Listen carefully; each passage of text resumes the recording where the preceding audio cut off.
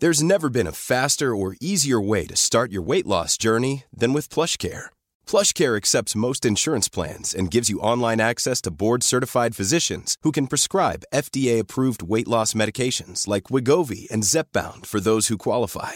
Take charge of your health and speak with a board-certified physician about a weight loss plan that's right for you. Get started today at plushcare.com/weightloss. That's plushcare.com/weightloss. plushcare.com/weightloss. I'm Sandra, and I'm just the professional your small business was looking for. But you didn't hire me because you didn't use LinkedIn Jobs. LinkedIn has professionals you can't find anywhere else, including those who aren't actively looking for a new job, but might be open to the perfect role, like me. In a given month, over 70% of LinkedIn users don't visit other leading job sites. So if you're not looking on LinkedIn, you'll miss out on great candidates, like Sandra. Start hiring professionals like a professional. Post your free job on linkedin.com/people today. Planning for your next trip? Elevate your travel style with Quince. Quince has all the jet-setting essentials you'll want for your next getaway, like European linen, premium luggage options, buttery soft Italian leather bags, and so much more. And it's all priced at 50 to 80% less than similar brands. Plus, Quince only works with factories that use safe and ethical manufacturing practices. Pack your bags with high-quality essentials you'll be wearing for vacations to come with Quince. Go to quince.com/trip for free shipping and 365-day returns.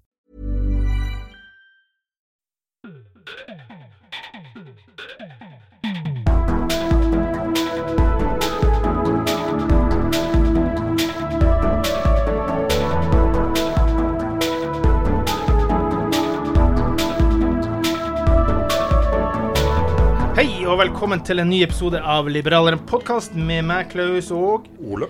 T. Holset der altså, folkens, og igjen, Ole, så sitter vi I hvert fall I podcastbua, selv om det galskap rundt oss I hele samfunnet. Ja, nå synes jeg det rakner. Nå det ikke det nå strøm, ikke langt og det smitte, og det ja. Det flom, og det Armageddon! Nei, fullt så ille det vel ikke. Og det blir litt støtte å få nå da, så... Hva tenker en liberalist om det egentlig? Jeg har gått runde på runde med meg selv. Hvordan ville et strømsamfunn fungert I et 100% liberalistisk samfunn? Ja. Jeg tror vi hadde sittet med veldig mange mini-atomkraftverk dypt inne I fjellhuler I et sånt system. Ja. Men så nytter det jo ikke å vurdere det politiske samfunnet rundt seg basert på det ideelle, altså dette med at du kjører hele samfunnet til en null-situasjon og så på en måte starter på nytt igjen. Du jo nødt til å ta hensyn til hvordan tingene og da det nå en gang at du har delt opp kraftmarkedet I kraftprodusenter, kraftfraktere eller nettleieselskapene, og de som selger da I den andre enden. Og så merker jeg meg at sosialister og en masse folk som ikke egentlig forstår kraftverket, ikke kraftmarkedet, de sinna på alle disse her, alt fra motkraft til fjordkraft til alle disse her sånn, som jo egentlig bare kjøper det samme produktet på en børs. Det ikke mye de tjener, tror jeg, på det egentlig. Jeg kan umulig tenke meg at de tjener mye, og hvis de tjener mye, så gjør de det fordi de smarte, fordi de også selger mobilabonnementer og alt mulig annet rart. Krimskrams. Og så de veldig sinna på Nordpol, fordi at Nordpol jo da den strømbørsen som da igjen eies av et nederlandsk selskap, og visst nok så skummer de 1 milliard eller noe sånt nå. Og så skummer det sikkert en god del 100 millioner eller milliarder på disse strømselskapene. Men det jo ikke der det store suget av penger går, fordi det havner I kraftprodusentenes pose, og I staten. For staten har denne grunnrenta, som en skatt på, som en grunnskatt da, på Anna petroleumsskatten nesten. Nemlig, og så har du da på toppen av at 95% av kraftprodusentene offentlige. Ja. Og så virrer det jo fryktelig masse tall der ute, men de tallene jeg forholder meg til foreløpig at vanligvis så tar staten inn 12 milliarder kroner I grunnrente, og så får de I år da inn 26 milliarder. Og så gir de tilbake da 8,5 med den siste kompensasjonen. Ja.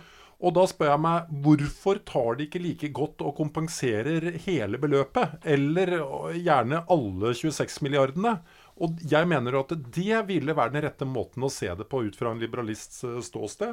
For rett og slett fordi at man har nasjonalisert og regulert og gjennomlovifisert kraftmarkedet vårt. Det har ikke vært sånn at en bonde som tilfeldigvis bodde ved et fossefall kunne lage sin egen kraft. Den eneste måten som jeg ser det som rettferdig på, det er at alle kunder får tilbake overskudd, akkurat som når de handler hos Coop, og at vi lar tyskere handle for så mye som mulig. Og disse tankene om å drive og regulere at det skal være en makspris på 50% og mini på 30% og alt mulig sånn. Det er klin spennende kokos i hodet. Vi skal komme inn på det, Ole. Men jeg må bare få ta, for vi har fått mail, faktisk i dag, det er ferskt materiale fra vår gode lytter Kjetil Hermansen har sendt her. Jeg kan bare lese faktisk. Hei, fastlytter av Liberale podcast. Håper gjerne dere, derfor tar jeg det nå da. Håper gjerne det kan tas opp igjen dette med strøm. Strømpriser, altså i parenteskriven fravær av kutt i avgifter, komplisert nettleieordninger, den ble jo satt litt på pause, generelt det grønne skifte, energi, tradisjonell kjernekraft, og ny kjernekraftsteknologi, thorium etc. Vi har også snakket om de små kulene som er noen nye greier, som har helt ufarlige. Gjerne også en mer teknoøkonomisk episode, den må vi komme tilbake til. Og så blant annet skriver han, bør vi diskutere rundt logikken rundt det nå, at det planlegger strømkabler offshore for rundt 50 milliarder, altså ut til oljeplattformene. Nærmest religiøs tiltro til vindkraft og hydrogen, samt blank avvisning av kjernekrafta. Det virker jo nå som kanskje kjernekraft endelig blir inkludert i EUs taksonomi. Det er et veldig viktig poeng. Det er noe av det viktigste. For vi er igjen bakpå. Ja. Og dette her tar jo årevis fra du tar en avgjørelse og til det blir virkelighet. Men hvis det skal komme noe godt ut av denne krisen, så er det jo at EU og Finland og flere har begynt å snakke alvorlig om at Finland har jo åpnet nytt. Ja, men jeg tror de har gjort vedtak på at det skulle bygges enda nye. Sånn, ja. Så hvis det er kommet noe godt ut av det, men alt det han ramser opp der, det hadde jo ikke vært noe vi hadde brydd oss om hvis det ikke hadde vært slik at vi nå hadde fått sinnssyke priser denne vinteren. Ikke sant? Vi gikk jo ikke rundt og tenkte veldig på grønne skifte, plattformer, alt mulig sånt noe før dette oppstod. Jo, vi har snakket om at det er en del galskap i det. Det har vi snakket om. Definitivt. Ja. Men det hadde liksom ikke vært på det nivået. Nei, vi så ikke at prisen skulle bli sånn. Nei, og at vi privat da sitter og liksom vokter over den kontoen vår og har helt angst, ikke sant? Desperat lite nye avtaler, ja. Nemlig. Og det som jeg mener, det er at produser noe billig og selg det svindyrt og del overskuddet. Ikke begynne å surre dette til med at du skal finne enkle løsninger som kutter kabler og alt mulig sånt noe rart. Når det gjelder den der elektrifiseringen av oljeboringsplattformen, så er jo det en merkelig utslag av Parisavtalen. Hvis du overhodet ikke tror på at klimaendringen er menneskeskapte, så har du jo egentlig en veldig enkel case. Da er det bare å si dette er galskap, vi må slutte med det, og vi må melde oss ut av Parisavtalen. Men hvis du tar hensyn til hvordan verden har blitt, så er vi medlem av Parisavtalen. Og alternativet til å elektrifisere den sokkelen, jeg vet ikke helt engang hva den er for noe. Skal du plante ufattelig mange trær, eller skal du... Det er jo drifte videre sånn som nå. Nei, for du kan ikke det, for du har jo laget en avtale om at du skal redusere CO2-utslippet ditt. Og hvis du slipper ut mindre CO2, altså i dag driver du og brenner en masse gass der ute for å produsere. Så det er en slags logikk i galskapen. Men den virkelig galskapen er jo at fordi de har en kraftkrise eller en strømkrise på kontinentet, så skal vi her oppe, som lager strømmen for 10-15-20 øre, lide for det. Når vi ikke hadde behøvd å gjøre det. Det hadde vært så enkelt som å gjøre den kompensasjonsordningen vi har nå permanent. Og at vi kanskje fikk 90-95%, eller om de satte det ned til 50 øre i stedet for 70, eller hva det nå gjorde for noe. Vi skal ta med noen små ting flere. Vi har flere strømgreier. Jeg tenker vi må ha notert litt som galmann i alle retninger da. Men Kjetil, som blant annet serieingeniør da, så at han har sikkert litt peiling på noe til det her, faktisk talt. Men han skriver også et poeng her da. For han legger med noen artikler her da. Blant annet hvor Marte Mjøs Persen sier at nei, det blir ikke ikke aktuelt å stoppe elektrifisering av sokkelen, det nødvendig, for vi skal finne på andre nye for å dekke det opp da. Ja, ok, hvor langt det går det? 15-20 år, sant? For vi utrolig trege å bygge alt da. Og så har han lagt med en artikkel, og kommer med poenget til slutt der, så han har lagt med en artikkel at siden nå Tyskland faser ut atomkraft, så dør nå 1100 mennesker hvert år på grunn av det, for atomkraft jo meget ren teknologi, så man øker dødstallene i Tyskland på grunn av det. Ja, fordi at det da overtar kulden, ja.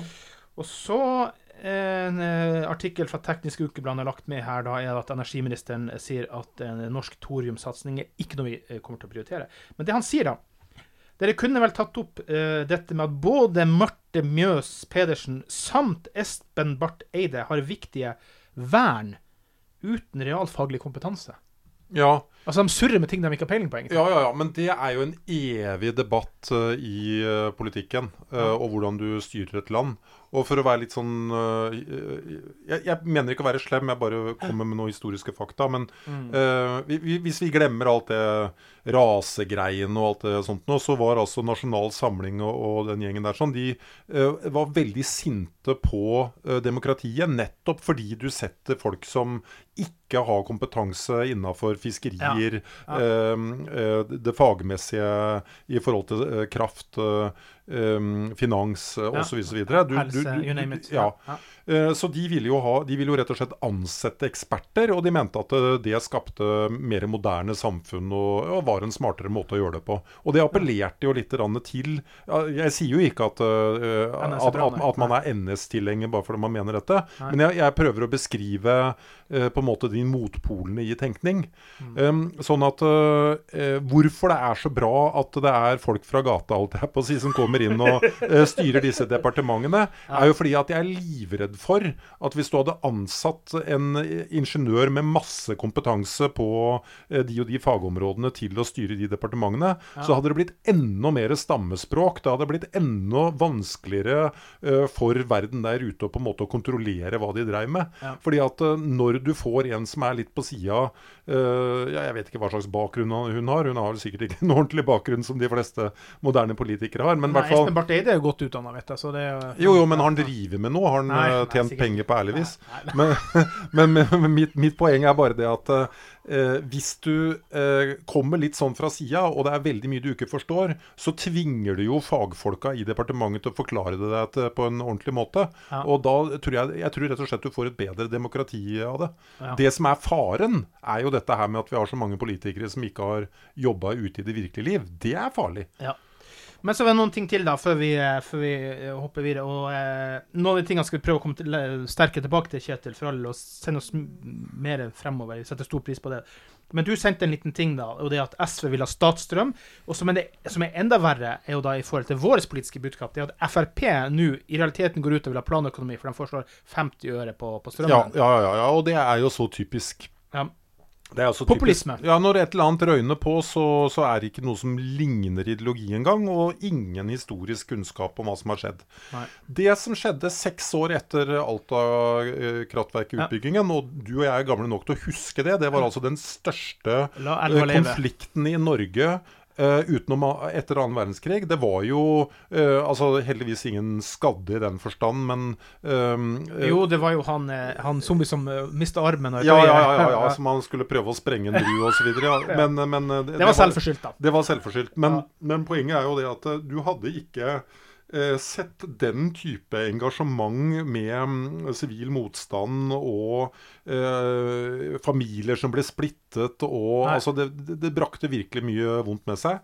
Og 6 år etterpå så innrømmer da den gang statsminister Gro Harlem Brundtland at de ikke hadde behøvd å bygge Alta-kraftverket, og grunnen til det var det at hele kraftmarkedet var styrt av ingeniører som hadde en oppfatning om hva du trengte og ikke trengte, og vi vet alle hva som skjer når du lar administratorer sitte og gjette seg til hva markedet vil ha, i stedet for å slippe markedet løs. Ja, men i dagens perspektiv må vi være glad for alt som vi har klart å bygge.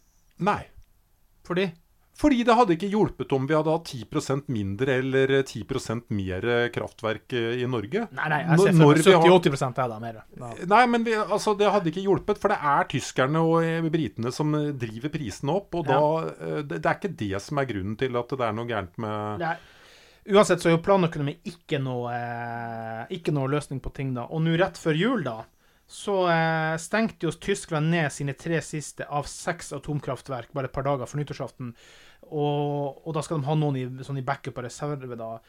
Hva vil det gjøre igjen da med strømprisene fremover? Fordi at de krever mer, og de skal bygge i utgangspunktet. Jeg ikke så inne på hva England, men Tyskland skal bygge væravhengige løsninger. Nemlig, og jeg merker at når jeg først begynner å tenke på det, så blir jeg så opprørt over Angela Merkel, fordi dette sånn Angela Merkel-politikk hvor det å ha stabilitet og ikke konflikter og på en måte alltid finne konsensus og sånt, og det var jo hennes varemerke, og det virket litt som Erna Solberg liksom prøvde å etterape henne.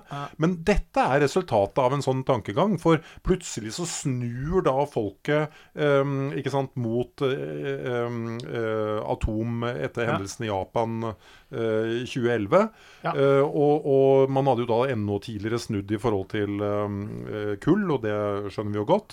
Men man står ikke i stormen og sier at hallo, jeg skjønner at dere opprørt over det som har skjedd i Japan nå, men det kommer ikke noe flodbølge innover tyske slettelandskap. Vi må beholde atomkraftverket. Nei da lager du disse kompromissene, og så ser du hva slags mareritt du da får. Og det som greit, vi kan jo, eller ikke, nå mener vi som storsamfunn, da mener hele Europa, da, vi kan jo ikke være avhengig i stor grad av værløsninger, ting avhengig av om det regner eller om det vind.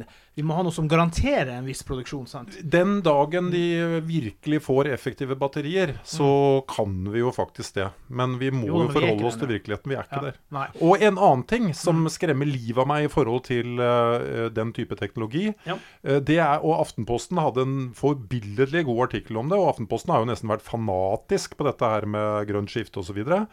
De har ingen løsning for å gjøre noe fornuftig med rotorbladene på vindmøller etter at de har levd levetida si. Annet enn at de kan kutte det i biter og grave det ned. Du kan ikke smelte det om og bruke det til noe. Og akkurat det samme med solcellepanel. Det trist da. Og uansett da, vi står i en jævla spesiell nisselig og nedlangt ørende situasjon hvis EU til slutt lander på det at atomkraft en del av det grønne løsninga, og det tror jeg EU kommer til å lande på. Jeg håper inderlig det. Av og til så smetter det over noen gode tanker derfra, som for eksempel privatisering av jernbanen og andre ting, men det sjelden. Millions of people have lost weight with personalized plans from Noom. Like Evan, who can't stand salads and still lost 50 pounds. Salads generally for most people are the easy button, right? For me, that wasn't an option. I never really was a salad guy. That's just not who I am. But Noom worked for me. Get your personalized plan today at Noom.com. Real Noom user compensated to provide their story. In 4 weeks, the typical Noom user can expect to lose 1 to 2 pounds per week. Individual results may vary. Hey, it's Ryan Reynolds, and I'm here with Keith, co-star of my upcoming film, If, only in theaters May 17th. Do you want to tell people the big news? All right, I'll do it. Sign up now and you'll get unlimited for $15 a month and 6 months of Paramount Plus Essential Plan on us. MintMobile.com/switch. Upfront payment of $45 equivalent to $15 per month. Unlimited over 40 gigabytes per month. Face lower speeds. Videos at 480p. Active Mint customers by 531.24 get 6 months of Paramount Plus Essential Plan. Auto renews after 6 months. Offer ends May 31st, 2024. Separate Paramount Plus registration required. Terms and conditions apply if rated PG. Ryan Reynolds here from Mint Mobile. With the price of just about everything going up during inflation, we thought we'd bring our prices down. So to help us, we brought in a reverse auctioneer, which is apparently a thing. Mint Mobile Unlimited Premium Wireless. How to get 30, 30, bit to get 30, bit to get 20, 20, 20, bit to get 20, 20, bit to get 15, 15, 15, 15, just $15 a month? Sold! Give it a try at mintmobile.com/switch. $45 up front for 3 months plus taxes and fees. Promo rate for new customers for limited time. Unlimited more than 40 gigabytes per month. Slows full terms at mintmobile.com. I'm Sandra, and I'm just the professional your small business was looking for. But you didn't hire me because you didn't use LinkedIn Jobs. LinkedIn has professionals you can't find anywhere else, including those who aren't actively looking for a new job, but might be open to the perfect role, like me. In a given month, over 70% of LinkedIn users don't visit other leading job sites. So if you're not looking on LinkedIn, you'll miss out on great candidates, like Sandra. Start hiring professionals like a professional. Post your free job on linkedin.com/people today. Hey, Dave. Yeah, Randy. Since we founded Bombas, we've always said our socks, underwear, and T-shirts are super soft. Any new ideas? Maybe sublimely soft. Or disgustingly cozy. Wait, what? I got it. Bombas. Absurdly comfortable essentials for yourself and for those facing homelessness. Because one purchased equals one donated. Wow, did we just write an ad? Yes. Bombas. Big comfort for everyone. Go to bombas.com/ACAST and use code ACAST for 20% off your first purchase. Ole, apropos å skremme livet av meg, eller ikke meg da, men vår gode venn Stian Olsen han har sendt inn da. Hvorfor snakker ikke vi, og da andre medier ikke minst, ikke mer om striden mellom Russland og NATO, for at Stian tror det skal smelle stort, eller kan smelle stort da. Han jo gammel forsvarsmann da. Ja. Hvorfor snakkes det ikke nok om... Mitt inntrykk veldig ofte at sånn utenrikspolitikk det drukner litt for mye inn i sånne interne kriser i et land da. Men det her kan jo bli skummelt. Antageligvis fordi at i løpet av de årene som har vært siden andre verdenskrig, så har det jo vært snakk om konflikter som kan bygge seg opp til noe, men så tror man jeg tror den dagen det kommer en sånn konflikt så blir veldig mange overrasket da. Og så det jo det at det har pågått så lenge. Ja. Jeg leste en teori her om dagen om at alt har egentlig bare handlet om at Putin skulle dra dette her så langt som det overhodet var mulig, men at selv han skjønner at å kjøre en krig det å dra det for langt. Han ville rett og slett bare skremme folk til forhandlingsbordet og se hva han klarte å få av Det kan nok godt hende, men han har jo en grunntanke bak, for at du kan si at Putin en despot, men han jo ikke en gal mann som i enkelte andre syke miljøer eller Kina eller... Ja, det jeg leste i de analysene, det var det at han har oppnådd en ting, og det at de kommer ikke til å tørre å få Ukraina inn i NATO, ikke sannsynligvis i vår levetid. Nei, og det var jo hele poenget mitt med grunntanken som kom allerede, det var ikke 2014 han gikk inn der, jeg husker helt gærent da. Det jo nettopp det at det jo NATO som har kommet for nær til Russland, det jo derfor han har gjort det her. Han vil ikke ha NATO så tett på at de inne på landegrensene sine, sant? Ja, men samtidig så kan du jo si historisk at vi kan være glad for at NATO utnyttet det vakuumet. Fordi at, ikke sant, når Sovjetunionen forfalt helt, så gikk man jo inn i baltiske stater, Polen, Ungarn, Tsjekkoslovakia og så videre, sikret seg at her står vi liksom, og de medlem i det gode vestlige fellesskap. Og så klarer man da ikke å få med seg Russland. Der det fremdeles motkrefter, og når Russland da etter en god del år etter 1990 da, bygger seg opp igjen til noe som ligner en stormakt, så det krefter da i Russland som sier at nei, vi må få tilbake æren, og nå har de kommet for tett innpå oss og sånt nå. Ja. Men hva hadde skjedd hvis du hadde gitt blaffen i de landene rundt da? Da hadde de jo sannsynligvis gått inn der nå, ikke sant? Men hva skjer hvis Vladimir Putin detter om hjerteinfarkt i morgen? Det jo da det her blir farlig, når vi ikke vet hva som følger han igjen. Ja, jeg tror, helt enig, og jeg tror jo det at han bare representerer en sånn hegemoni, en ideologi som vil videreføres av veldig mange andre. Ja, men han kommer jo med tung bakgrunn fra KGB, og det ikke sikkert alle moderne mennesker kommer med i dag da. Du vet jo aldri hva som kommer fra den kanten. Altså, hvem hadde forventet seg Gorbatsjov i sin tid, liksom? Så det kan komme en snilling, men det kan komme en som litt verre, men sannsynligvis en som omtrent som Putin, tror jeg. Det tror jeg nok da. Det som skjedde med Gorbatsjov, det var at han døde som fluer foran, så til slutt så var, ja, det får det være din tur da. Ja. Det var jo en stund der han døde 3-4 stykker på rappen der. Så, stemmer det. Vi tar en liten siste sak til slutt før vi runder for i dag, for det notater i alle retninger da. Nå var det jo en opinionsundersøkelse i dag. Banksjef Norges Bank, Jens Stoltenberg, 25,7% støtte av folket. Ida Wolden Bakke, 66,8%. Så du det NRK-oppslaget hvor de bare droppet 20 år av hennes CV? Ja, jeg så det. Altså, ikke at jeg skal beskylde dem for bevisst for det, men det blir bare likevel en litt sånn urkomisk situasjon ut av det da. Ja, men det jo bra at de får på pokelen da, for at du så jo de 20 årene, by the way, var jo bankjobber. Ja, og det var jo i det private også, det var jo deilig å se. Jeg visste ikke hva slags bakgrunn hun hadde, men det var deilig å se at det veldig mange journalistkolleger tok NRK, og det følelsen av at det ofte ikke skjer da, at de skal live og dekke litt over hverandre. Ja. Men nei, Jeg har sagt det før på denne podcasten, at jeg skulle ønske at avisene orka å sette seg ned og så skrive litt om hva det disse kandidatene vil. Ja. Altså tror de at litt sånn American Campaigning-aktig. Ja, litt sånn, ja. Fordi at ettersom det ikke politikere som bestemmer renter og hvor mye penger som trykkes og så videre, de setter jo bare et inflasjonsmål, så hadde det vært interessant å la dem få 10 minutter hver og forklare hvordan de skulle holde disse målene. Det renteinstrumentet de skal bruke? Det pengepresset eller stengepengepresset-instrumentet de skal bruke?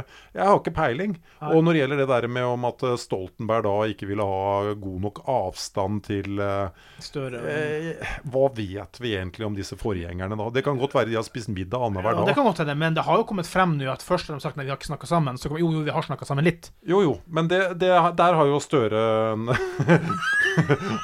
han har vel 2-3 sånne eksempler nå, og han ikke hadde pratet med Hamas og ikke hadde men det det da?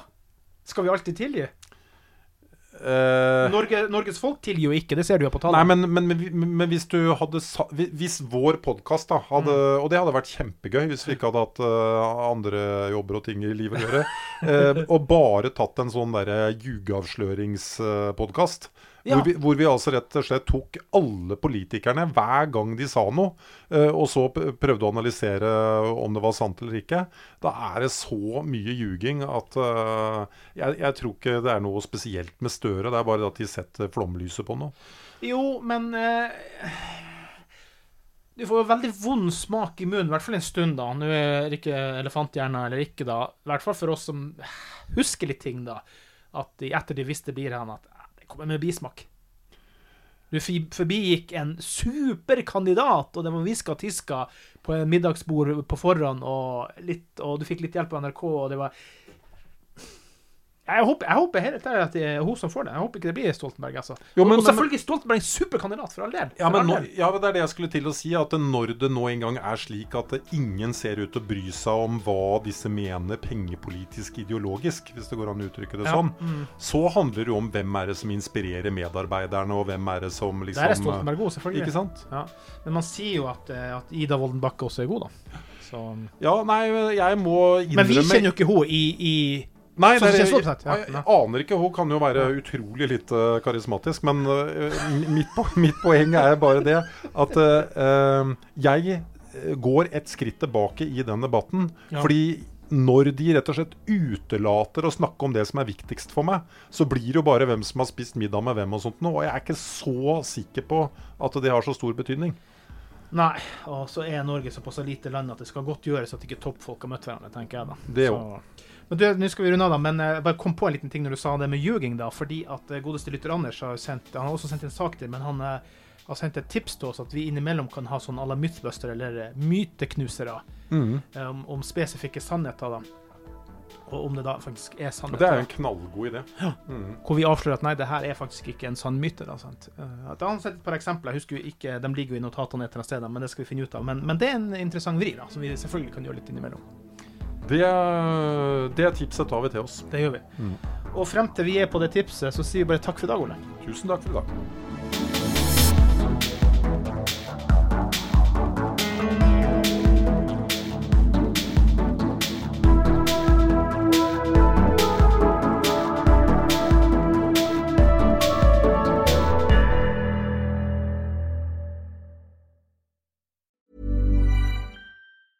Hey, it's Danny Pellegrino from Everything Iconic. Ready to upgrade your style game without blowing your budget? Check out Quince. They've got all the good stuff, shirts and polos, activewear, and fine leather goods, all at 50 to 80% less than other high-end brands. And the best part? They're all about safe, ethical, and responsible manufacturing. Get that luxury vibe without the luxury price tag. Hit up quince.com/upgrade for free shipping and 365-day returns on your next order. That's quince.com/upgrade. Hi, I'm Daniel, founder of Pretty Litter. Did you know cats tend to hide symptoms of sickness and pain? I learned this the hard way after losing my cat, Gingy. So I created Pretty Litter, a health monitoring litter that helps detect early signs of illness by changing colors, saving you money and potentially your cat's life. Pretty Litter is veterinarian developed, and it's the easiest way to keep tabs on your fur baby's health right at home. Go to prettylitter.com and use code ACAST for 20% off your first order and a free cat toy. Terms and conditions apply. See site for details.